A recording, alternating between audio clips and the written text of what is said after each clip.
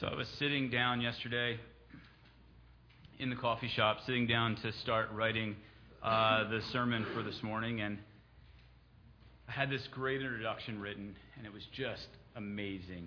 And I thought, nobody's going to be able to get past the introduction. That's like, we're just going to get stuck on how great this is. And so then I thought I'd better change that. And so I decided to begin to think about what my first job was. And not just what my first job was, but what my starting salary was. So my very first job I've ever had, I was a paper boy. Like old school, ride your bike, throw the paper at the door, paper boy. Which seems like a really good idea when you're 14 and you're like, I'm going to get a job and I'm going to deliver papers. I'm going to ride my bike until it's like cold and rainy and snowy. And that just meant that my dad had to get up in the morning with me and drive me through my route so I could deliver the papers. He didn't know when he was off, and I was taking that job, that he was going to have to work as much as I was. But I put it out on Facebook. I literally just asked, what was your first job and how much did you get paid? And people just started to reply. I think there was over 40 or some responses, and some of them I'm going to share because they're worth sharing. And I want you to think about how quickly we were able to recall what the job was and how much we got back. I mean, there was one person that worked for a private country club. They could have been the one from California, making $4.50 an hour. Like that's they're rolling in some dough. Funk's Market got some play, $5.25 an hour. Todd Mulder picking peaches in the orchard for $3.70 an hour. I quickly realized that it would have helped if my parents would have owned a business, because there was quite a few people that got their first job helping their parents, and then I quickly realized how much their parents took advantage of them. Poor Nate Long, 25 cents a case for putting labels on the horseradish jars. There was some people who worked at the pool, parks, grocery stores. Everybody at that point thought you were making money, thought it was a good thing. Actually, one of my favorite responses that I got, and I'm only going to share it because I think it's really worth.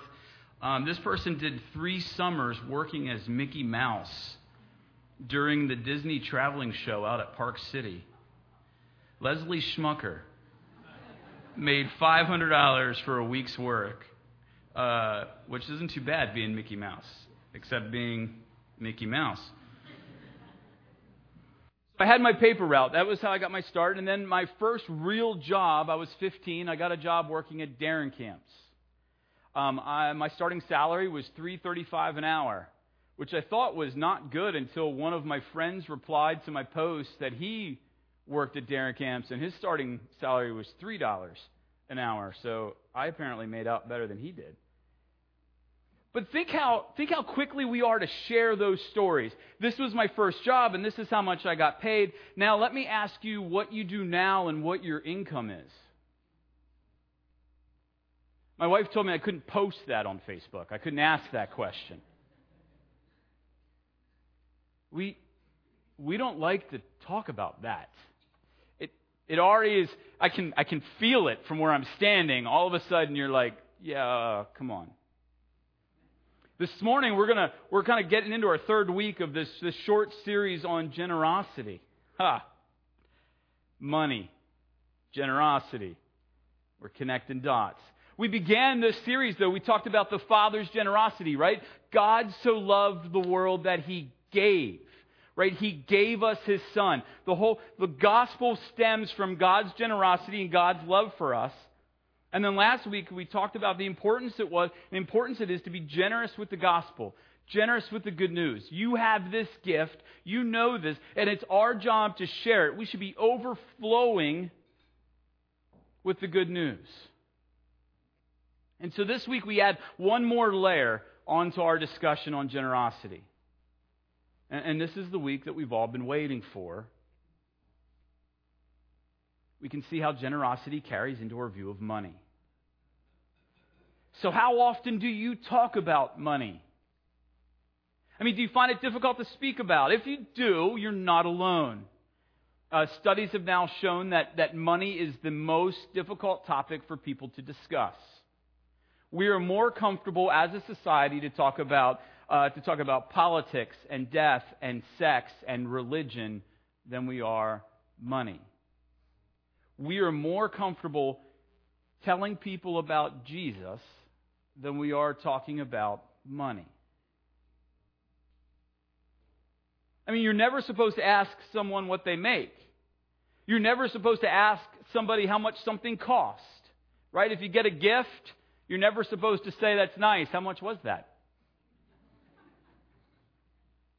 I mean, we place a giant stigma on talking about money, and I probably will not change that this morning. You're not going to leave here this morning thinking, "You know what? Woo, that's fixed." But I would like to challenge you in how we think about it and how we speak about money, and then how it shapes us. The view of the topic of money is, it doesn't need to be secretive. It doesn't need to be embarrassing. If you have your Bibles open this morning, I would love for you to open them up to Luke chapter 16. Or if there's a pew Bible in front of you, you can use that as well. Luke chapter 16. And we're going to look at verses 1 through 13. So Luke chapter 16, and we're going to start at verse 1.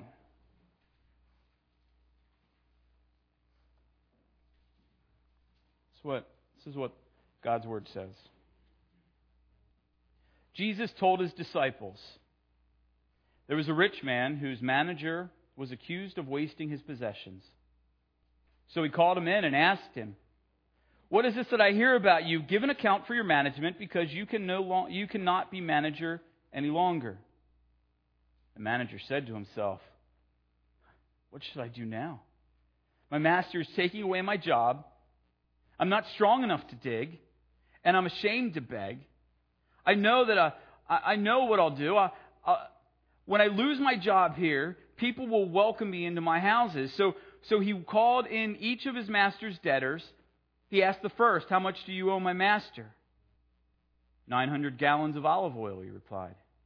The manager told him, 'Take your bill, sit down quickly, and make it 450. And then he asked the second, 'And how much do you owe?' 1,000 bushels of wheat,' he replied. And he told him, 'Take your bill and make it 800. The master commended the dishonest manager because he had acted shrewdly. For the people of this world are more shrewd in dealing with their own kind than are the people of the light. I tell you, use worldly wealth to gain friends for yourself, so that when it is gone, you will be welcomed into eternal dwellings. Whoever can be trusted with very little can also be trusted with very much, and whoever is dishonest with very little will also be dishonest with much. So if you have not been trustworthy in handling worldly wealth, who will trust you with true riches? And if you have not been trustworthy with someone else's property, who will give you property of your own? No one can serve two masters. Either you will hate the one and love the other, or you will be devoted to the one and despise the other. You cannot serve God and money."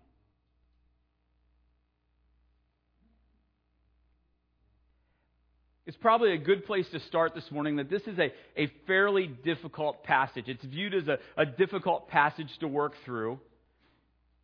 And some of that has to do with the subject that it's speaking about. Obviously, money, as we just talked about it, is difficult. Nobody wants to talk about it. So here we have a section of text that directly speaks to money. But that's not the only reason why it's misunderstood. A lot of people try to turn this parable into allegory. They try to speak into it or place into it things or people that they want or how they read into it or how they think it should go. And it begins to take shape of their own preference. And that's not what we really see here. What we really see here in the text this morning is a parable. It's a story told to illustrate a principle, to illustrate a moral attitude. And the first thing I want you to look at is who Jesus is addressing. Verse 16, or chapter 16, verse 1, it says, Jesus told his disciples.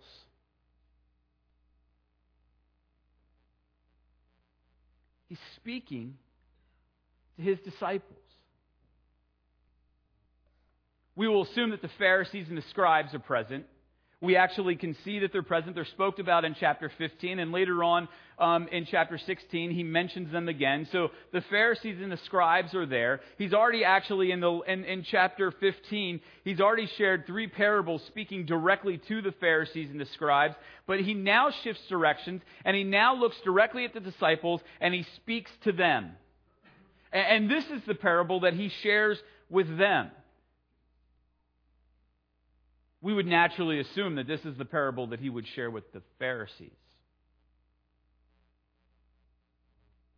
Now, certainly the Pharisees, the scribes, and the other people that crowded around would eventually hear this and need to work through their own implications with it. But the words being addressed for the disciples, for his followers.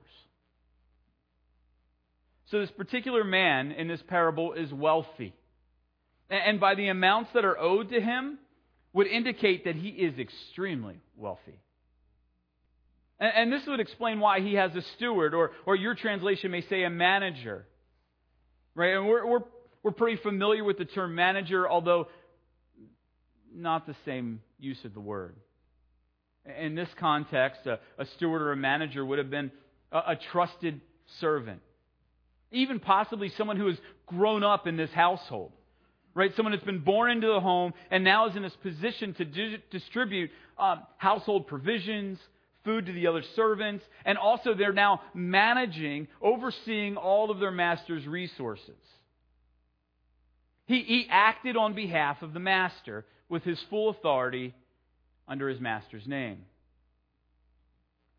So this manager, the steward, has authority over his owner's possessions and his business accounts. And in verse 1, we see here, this is where the trouble starts, right?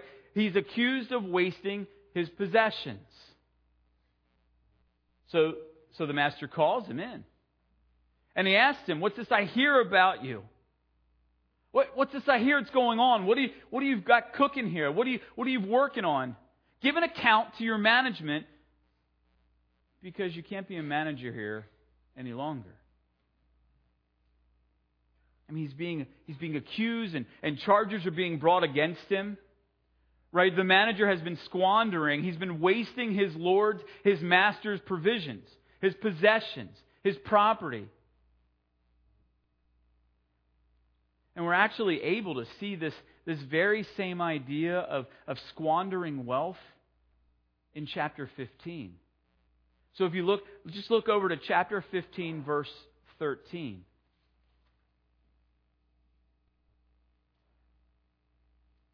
Not long after that, the younger son got together all he had, set off for a distant country, and there squandered his wealth in wild living. Right? We enter into the story of the prodigal son. This boy who requested, he demanded his share from his father, disrespected his father, and took what wasn't his yet. And he squanders it off. He goes through, he burns through it, and finds himself destitute and alone. His spending was foolish. Our story is a little different. He squanders. He's foolish with his spending. He too is spending what isn't his. But yet his response to the situation, how he fixes his situation, is much different than the prodigal son. Actually, we see here just how much authority he actually has and how much his master trusted him. The master confronts the manager, tells him that he needs to give an account for this failed stewardship. He basically needs to clean out his locker, clean out his desk, and he's been fired. Well, the implications of that, he's not just losing his job, he's now losing his home. He has nothing now on the other side of this. But first, he has to explain what he's done. I mean, I don't know if you've ever been called into the boss's office. I mean, I've worked my way through principals' offices, employers' offices. It's never a good feeling. You automatically, in the midst of that situation, become your own defense attorney. You begin to argue, you begin to justify, you begin to plead your case. Being told you no longer have employment is horrible. Because there is no more arguing, there is no more justifying, there is no more pleading. The job is over. I've had some very difficult conversations with employees about termination in their employment during my years at Comcast. People respond differently to the news of their termination. And because of that, you try to control the situation the best way you can. Payday, Friday, end of the day, about an hour before everybody else is done. You sit down, you talk to them, you try to usher them out quietly without disrupting everything else. They already have their paycheck, so they don't need to come back. You're trying to avoid any kind of escalation or problems that are going to arise. What if you would call somebody in and tell them that you're eliminating their position, but you said to them, I'll tell you what, we still need you to work for the next 3 months for us. Like, if you wouldn't mind, could you just keep coming in and do your job? We'd appreciate it. How do you think that goes? I mean, the employer now runs risk of the terminated employee hurting morale, right? Starting a coup, right? Encouraging others to do things alongside of them, stealing, and so much more.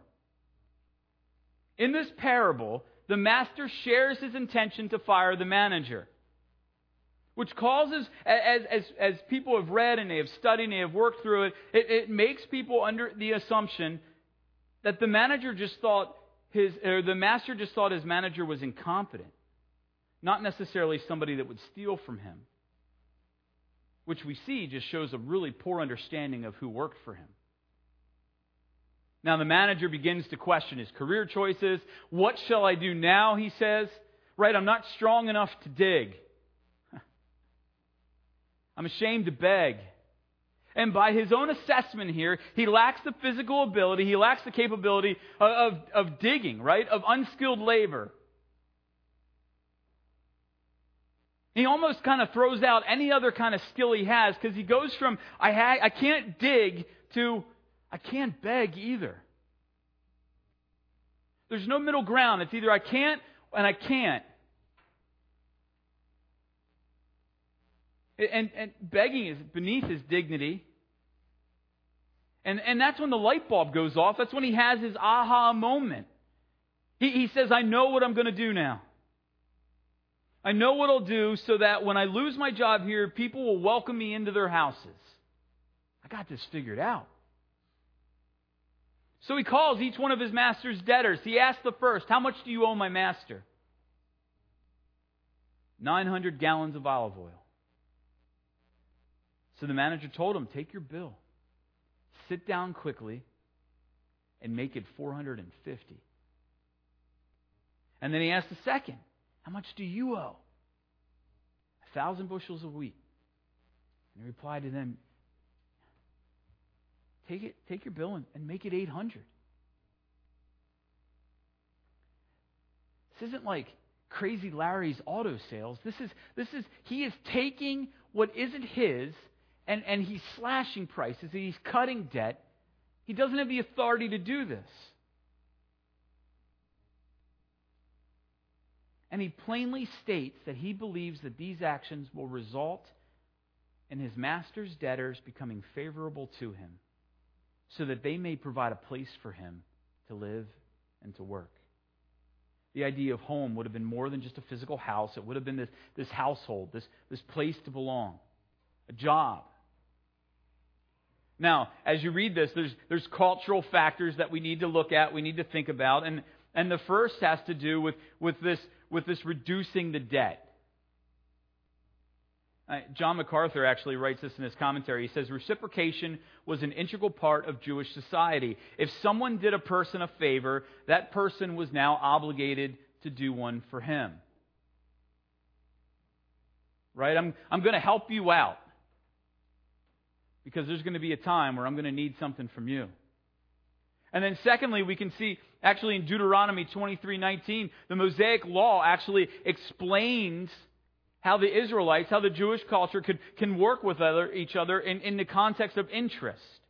Verse 19 says, do not charge a fellow Israelite interest, whether on money or food or anything else that may earn interest. That seems pretty straightforward, that you can't charge someone interest. And that's exactly what's going on in these stories. That person did not owe 900 gallons of oil. They owed 900 gallons because of the interest that was stacked on it. And the manager is just cutting that interest. Oftentimes, these business transactions would be carried out by the managers without the master's knowledge. Wink, wink. And this was to protect the master, so that he couldn't be accused of breaking the law, right? I don't know what's going on. It's not me that's doing it. It's my servant. It's my manager. It's my steward. So it's no surprise that the debtors would be extremely happy to have their amount reduced and even ultimately feel obligated to the manager. The large amounts that were being paid back also showed that these men were coming from pretty wealthy households themselves. So in light of these cultural insights, in light of what's going on here, we can see that the master's reaction may seem strange to us, but isn't so unusual in the context.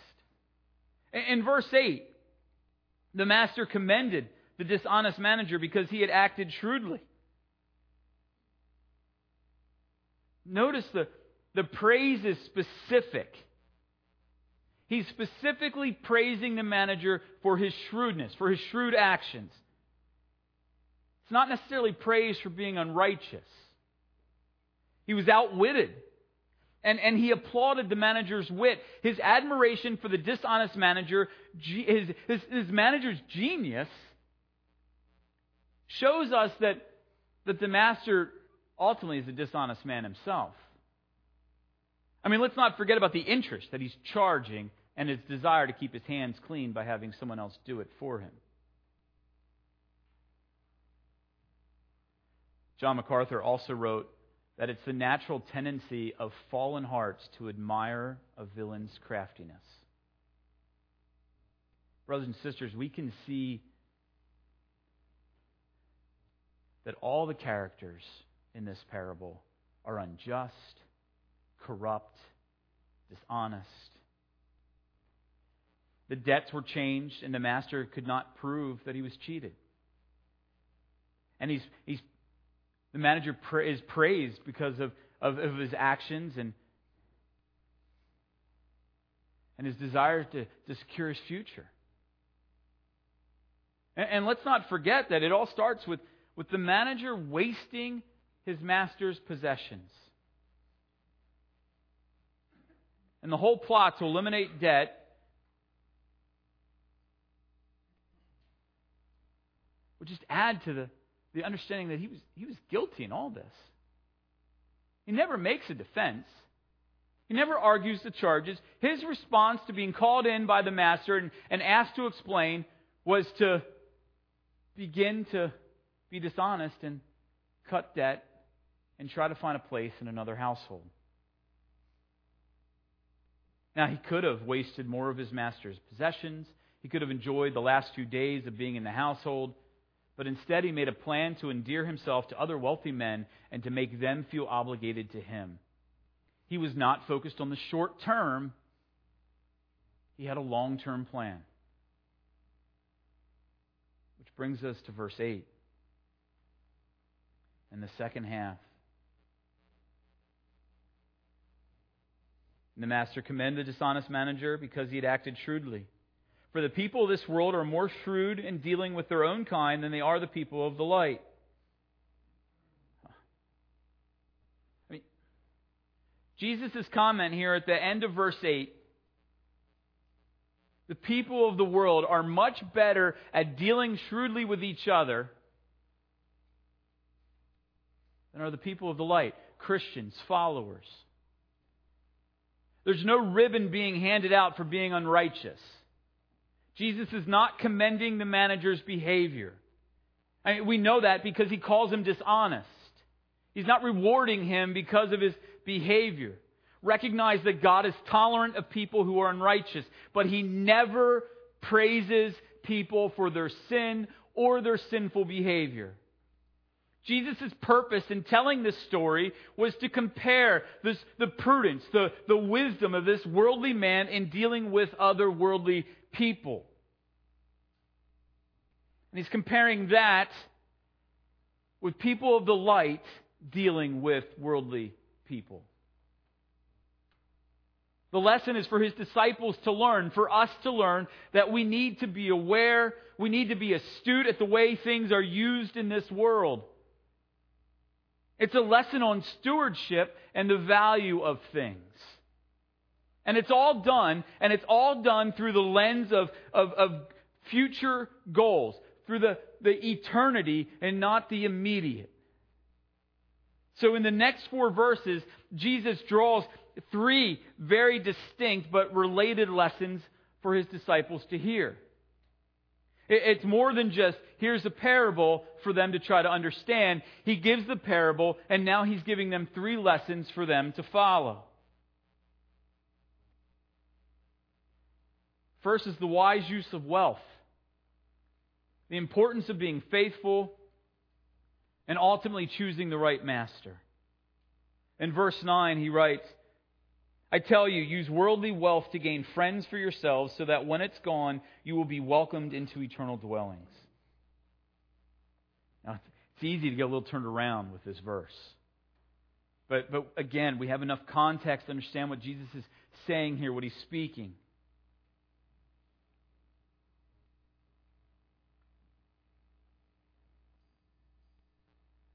It isn't about how much money you have. It isn't about getting as much money as you can so that you can enter into heaven. It gets distorted and it gets skewed and it gets shaped where we begin to focus and people will begin to tell you that our wealth has something to do with our salvation in terms of getting our way in, gaining entrance into heaven. And this is a wrong interpretation. The only salvation we have is by God's grace alone, through faith alone, in the work of Jesus Christ. Apple Pay is super cool, but it will not provide us with salvation. God's generosity, He gave us His Son, and His Son generously gave His life. This is not something we can buy. This is not something we can purchase. This is something we can receive. Jesus speaks of worldly wealth and the use of it for making friends. Proverbs chapter 19, verse 6, many will seek the favor of a generous man, and every man is a friend to him who gives gifts.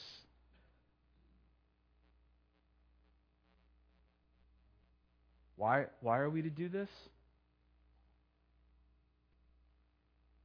We're not to do it for the purpose of gaining something from them in this life.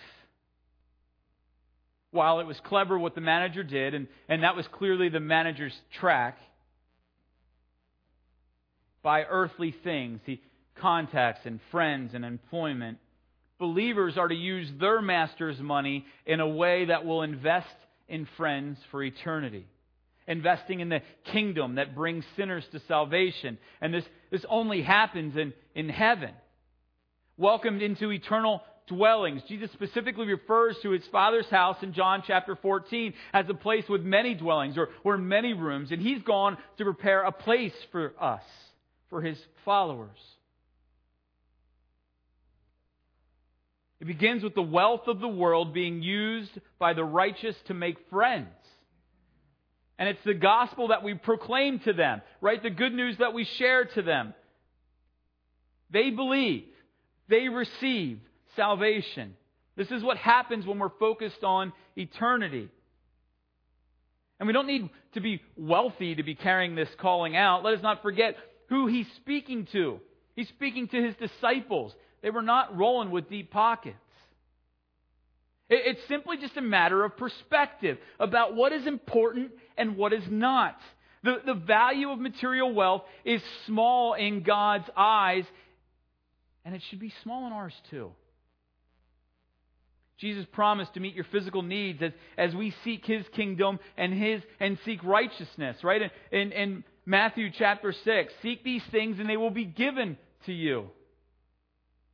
We only need to pray for our daily bread. We don't need to pray for provisions to come, or I don't need to pray for my pantry to be stocked. God will meet all my needs daily. Now, it's wise to save, and in Proverbs 13, to leave an inheritance for one's children's children. It's wise to work so you have something to share with others. Ephesians chapter 4. We are to use worldly wealth, no matter how large or how small, to make friends with the unsaved so that you can witness to them, so that you may be generous with the good news and see them saved.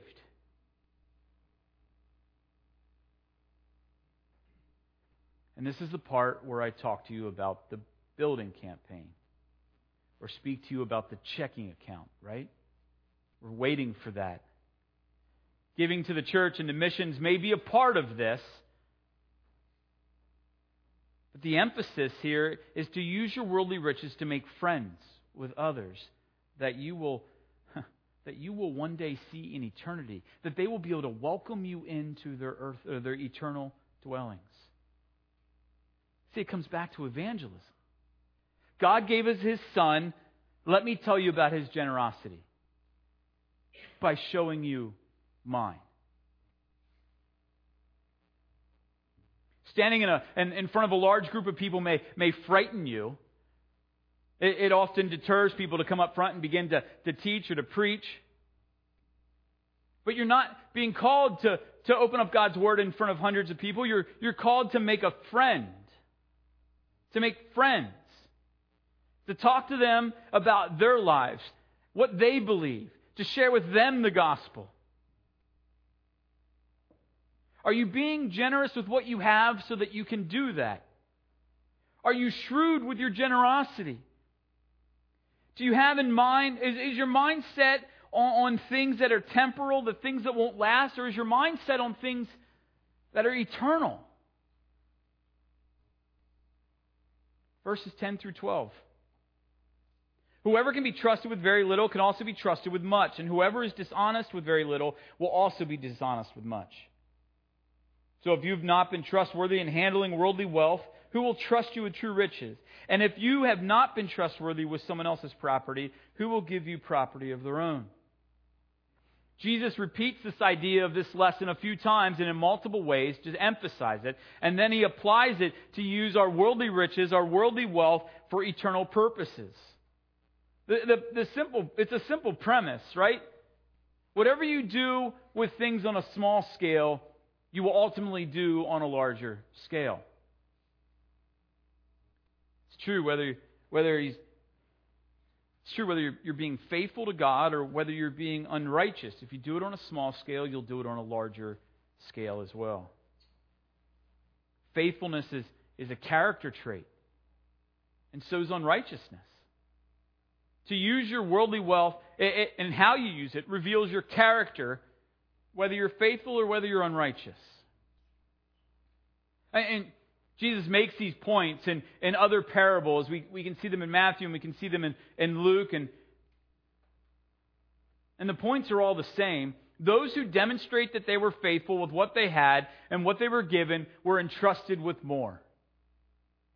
Those who proved to be faithful with little were entrusted with much. Those who proved to be unfaithful have it taken away. I mean, trust is built upon the demonstration of faithfulness, which in turn results to having even more given to or more entrusted to. Think about this in terms of children. I typically think in terms of children. When a child's learning how to walk, when they're first learning how to take their steps, and they're wobbling around and stumbling, what does every parent do? They hover over them, trying to protect them, trying to keep them from banging into something. Well, eventually they run. So the parent tells them, you can only go as far as I can see you. Don't run around the corner. I can't see you over there. You have to stay where I can see you. Well, soon enough, they're driving. Well, let me know when you leave. Let me know when you get there. And then you're waiting up at home until they arrive. And then they move out or they go to college and you see them less and you're no longer waiting up. My mom does not wait up for me anymore. I mean, there's a progression. If the trust is not there, you're never setting that child down to walk. If the trust is not there, you're not letting them run away from you. They're going to have to stand by your side. If the trust is not there, there's no way you're driving my car. And the opposite's true. Failure in faithfulness over little things just begins to destroy and erode trust so that there's even less of what's being entrusted. The worldly riches we have are of little value. But faithfulness in those small things enables us to receive true riches. Faithful use of our earthly wealth will result in the accumulation of treasure in heaven.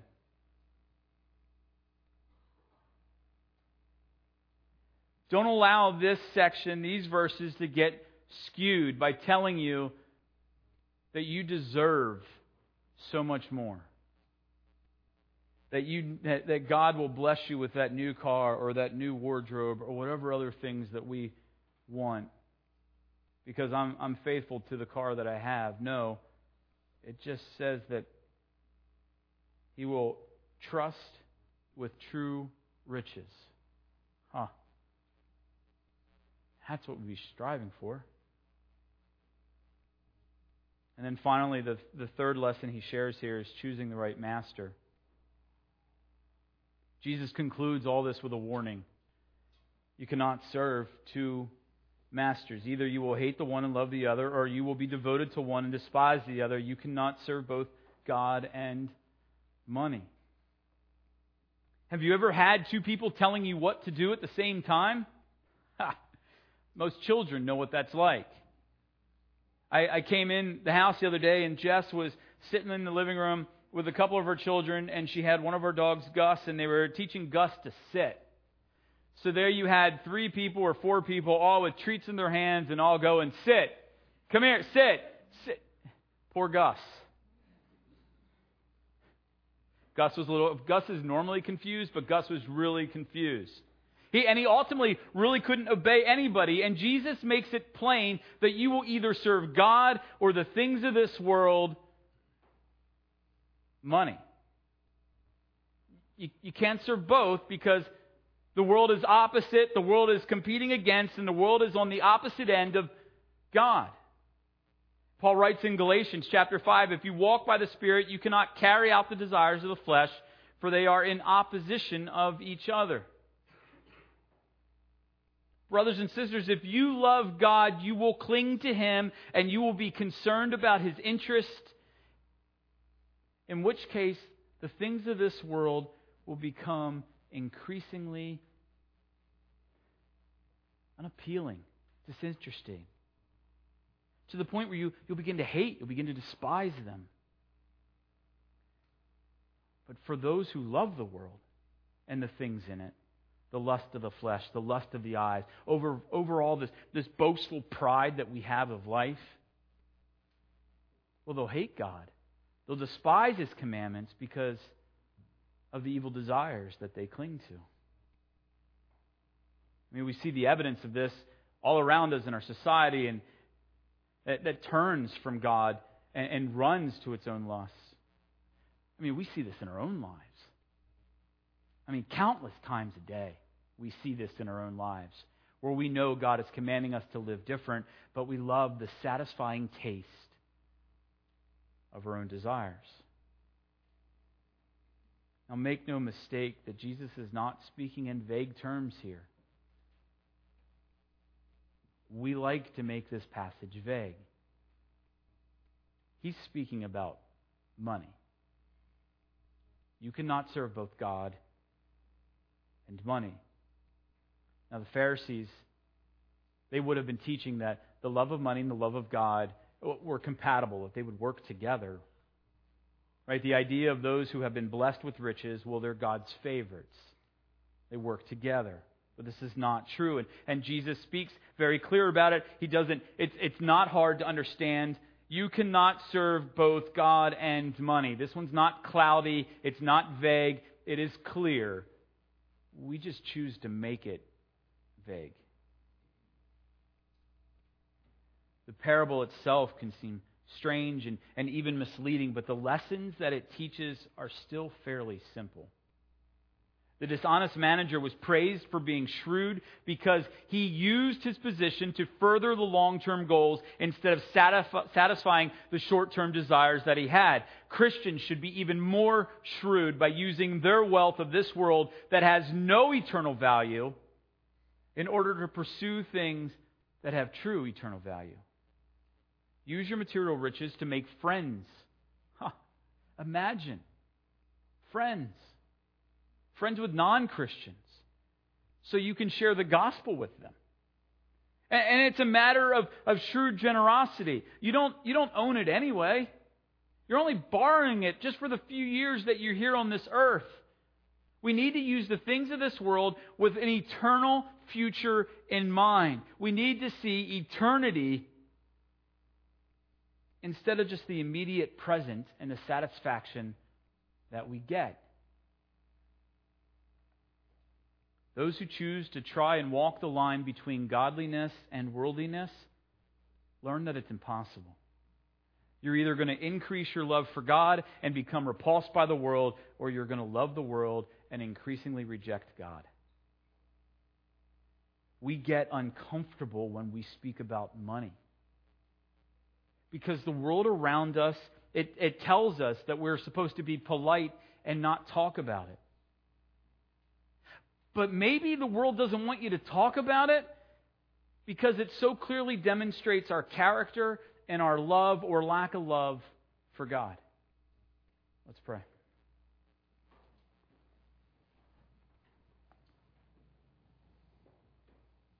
Heavenly Father, we are indeed grateful and thankful, Father, for your word this morning. We thank you that we have parables to read. We have dialogue to read. We have stories to learn from, Father, that we have your living word in our hands. Father, will we refuse to take that for granted? Will we continue to look to that? Will we continue to open that up and have our lives changed by what we see? Father, we recognize the difficulty it is in discussing money or to think about the world and how we can use our wealth to bring people to Christ. Father, we'd rather see our own wealth or the things that we work hard for to gather up and to get the things that we desire. Father, would you change us? Would you make us different? Would we look to use our wealth, the resources that we have? Would our desire be to advance the gospel? Father, that the rest would just fall away. Father, I ask that you change my heart in that. I ask that you work through our hearts as a congregation. That your kingdom, this world, this community, our neighborhoods, our workplaces, our homes would look different because we love you and we hate everything else.